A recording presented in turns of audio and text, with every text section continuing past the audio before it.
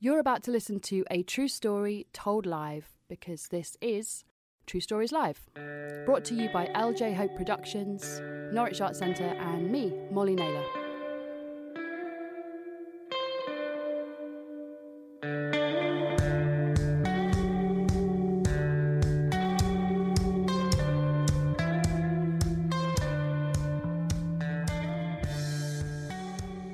Grace Petrie!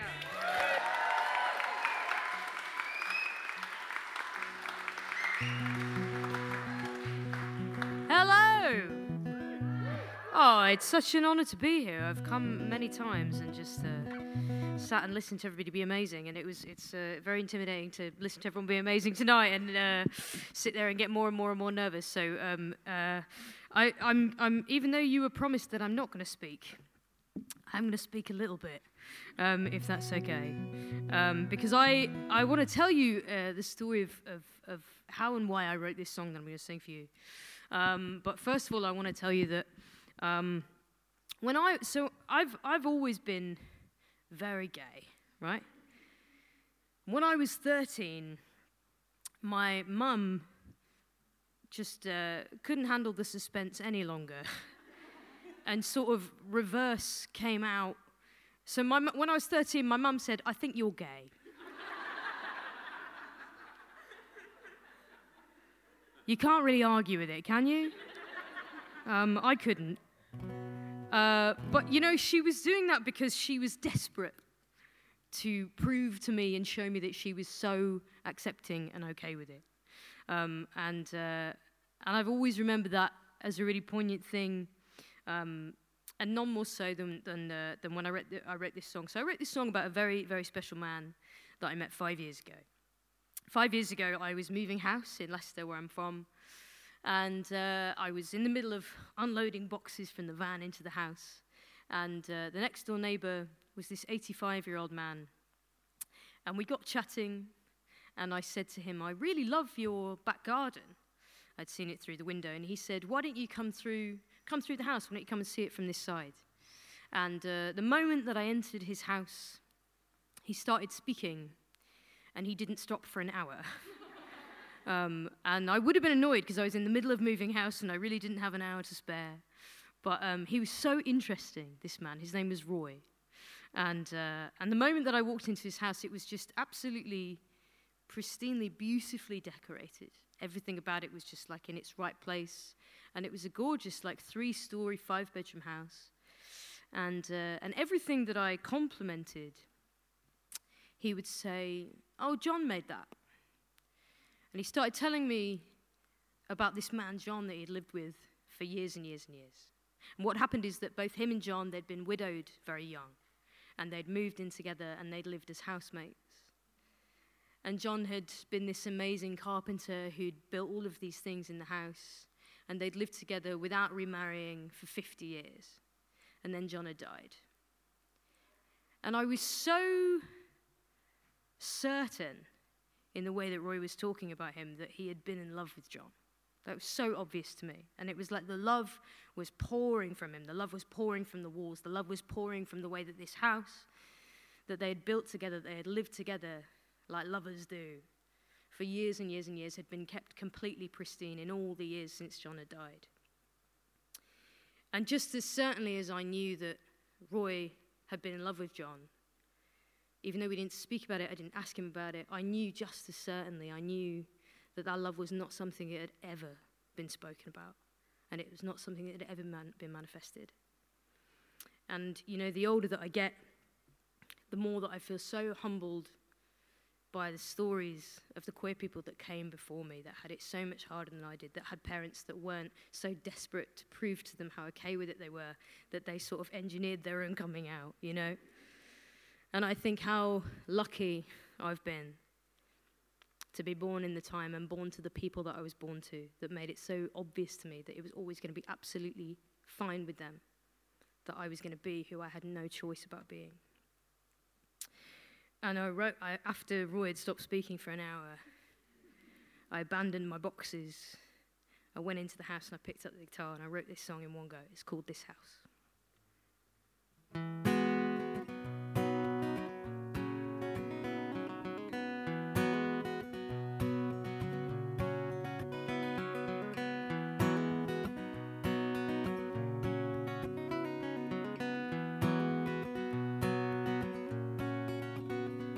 This house is like a cemetery.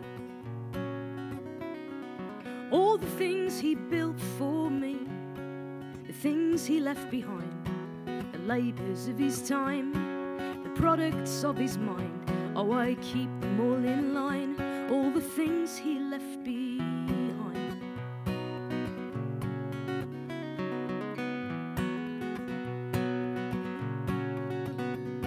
This house is like a prison cell,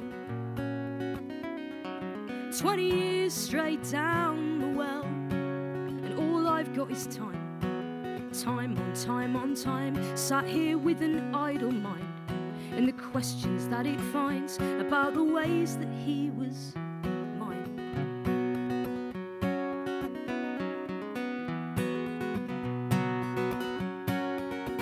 And it's not shame, it's just something I can't name. It's not love, oh, this thing I'm dying of. It's his roses in the garden, it's his pictures on the wall. If this house was made for talking, it would say nothing at all.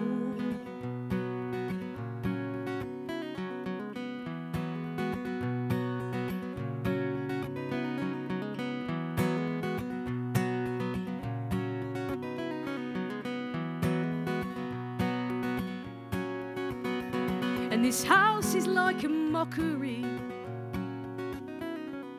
empty chairs and crockery, and nobody gets close, and it's handsomer than most. But he was born to host, empty glasses, none to toast. All I entertain is ghosts.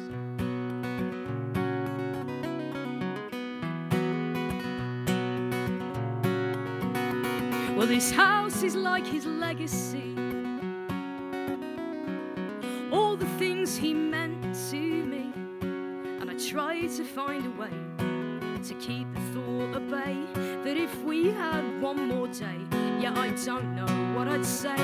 Hell alone knows what I'd say.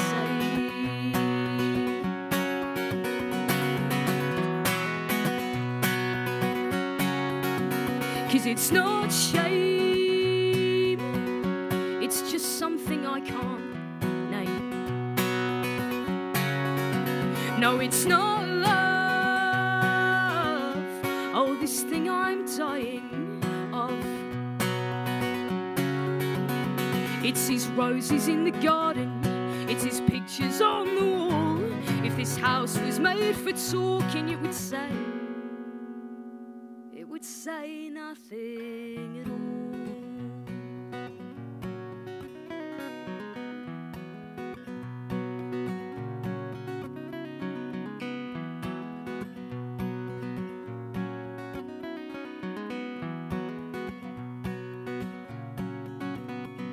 This house is like a cemetery,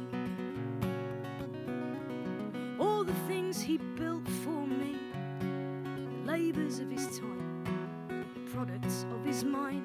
Oh, I keep them all in line, all the things he left behind.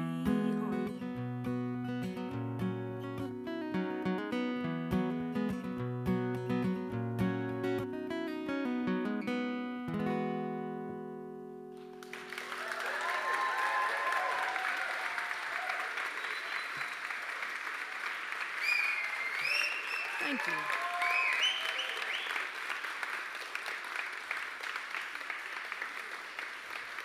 Thank you very much. I'm gonna do one more, and I'm gonna ask you to sing along, Norwich, if that's okay. Are you with me? Cool.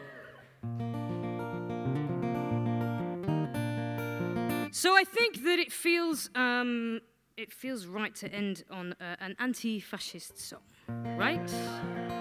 Give me a shout if you are an anti-fascist. Good. Yeah, because I may as well have said, give me a shout if you're not a dickhead, right? That's the way that works. It's been such an amazing night to just sit here and watch all of these amazing stories, like absolutely all of you. But, you know, I feel like some of the things that David was saying, about, facing charges for those cartoons, and about the, some of our history, it feels so far away, but also in some ways it feels like it's just around the corner again, and I think Nick, you're absolutely right that all we ever do is keep that stuff at bay, and so basically a few years ago I was asked to write a song. Well, about 10 years ago, I was asked to write a song about the Spanish Civil War, right? And I didn't know anything about the Spanish Civil War because they don't teach us about it in schools, and I had to go away and I had to research it and to find out for myself. That basically what happened in the Spanish Civil War, if you don't know, is that people from all over the world, they went over voluntarily to fight fascism in Spain, even though they weren't threatened by it themselves. They went over and they joined the international brigades, and they went and they fought, and a lot of them died fighting fascism in Spain. And I was asked to write this song to commemorate the 75th anniversary of that war, and this is what I came up with. But for my friends and a lot of the folks that come to my gigs, this song, it became about something more. It became about what we're all trying to do, right? And I sincerely believe that what we're all trying to do in our own different ways is I think we're trying to build a better world for our children than the world we inherited. As long as we are doing that, I think that we're going to be okay. But I do honestly think that, I'm not going to labour the point. So many people have said it more eloquently than I could tonight, but we're living in incredibly dangerous times. We really are, and I think that we are only ever as protected as we are united. I know that you guys all know that, but I'm talking about the queer community, I'm talking about, the attack on women's rights in America, I'm talking about, attacks on people of colour, I'm talking about, we're living through a fucking dangerous government that's only getting more dangerous by the day, and I think, either we're all free or none of us are free, right? That's always been true, that'll always be true.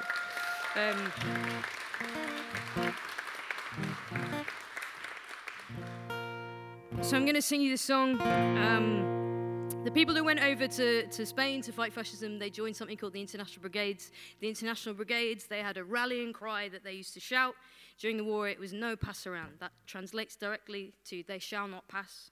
That is what this song is called. And it's about the need to work together to keep those things at bay. And it's got a bit in the chorus that I'd love you to join in with. So I'm going to go like this. Stand up today, and you're going to go, save tomorrow. Yeah, a skeptical response, but I promise you are going to do it. Let's give it a go. Stand up today that we might save tomorrow. Amazing, and it's just 3 of those in the chorus, and what we'll do is we'll just keep singing until the government falls. How about that? Goes this.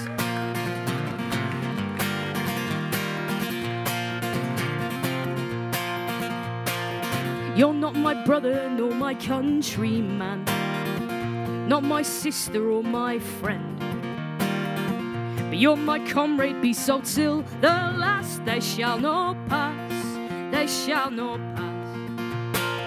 Now blood is running through the streets of Spain, and London gripped in fear. Oh, smell of gunfire, sound of breaking glass. You shall not pass, you shall not pass. Why fight the good fight, fight the good fight? Why not let them burn? I dread the day when the suffering of my fellow is none of my concern. So stand up today that we might save tomorrow. I know there's a way that we might save tomorrow. Yes, it's late in the day, but we might save tomorrow if we try. I will not turn against my brother for his creed or for his colour, nor the one he takes his lover or his class. You that beckon me that way, you shall not pass.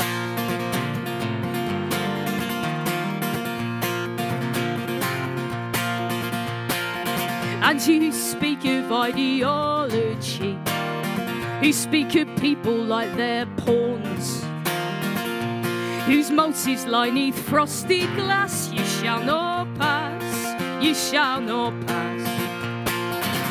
In the name now of humanity, not left nor right, not black nor white, tear that fascist flag now from its mast. It shall not pass, it shall not pass. And why fight the good fight, fight the good fight? Why not let them burn? Well, I dread the day that the suffering of my fellow is none of my concern. So stand up today that we might save tomorrow. I know there's a way that we might save tomorrow. Yes, it's late in the day, but we might save tomorrow if we try. Okay, now listen, I just want to draw attention to one thing very quickly. No shade, but you are getting quieter as we go on throughout the song, which is fine. It's just sort of the opposite of the message of the song. So we've got one more chorus, and I'd say, vote with your consciences, Norwich, I will not turn against my brother for his creed or for his colour, nor the one he takes his lover or his class.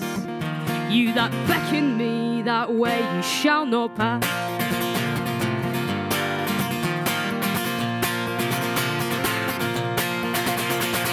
Stand up and speak, it's not a call to arms.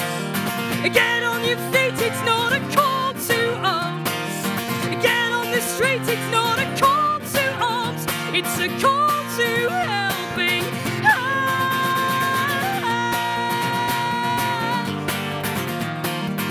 Last chance, here we go. Stand up today that we might save tomorrow. No, there's a way that we might save tomorrow. Yes, it's late in the day, but we might save tomorrow, you and I. God, you really respond to criticism. I will not turn against my brother for his creed or for his colour, nor the one he takes his lover or his class. Those that beckon us that way, they shall not pass. Thank you very much. Grace Petrie, everybody! Oh, crikey.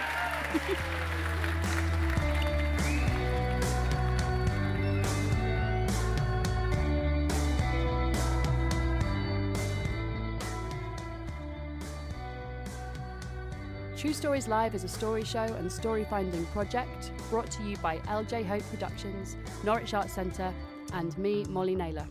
For more information about all of the work that we do, head to our website truestorieslive.co.uk. We're super grateful to be supported by Arts Council England, Norfolk County Council and Writers' Centre Norwich.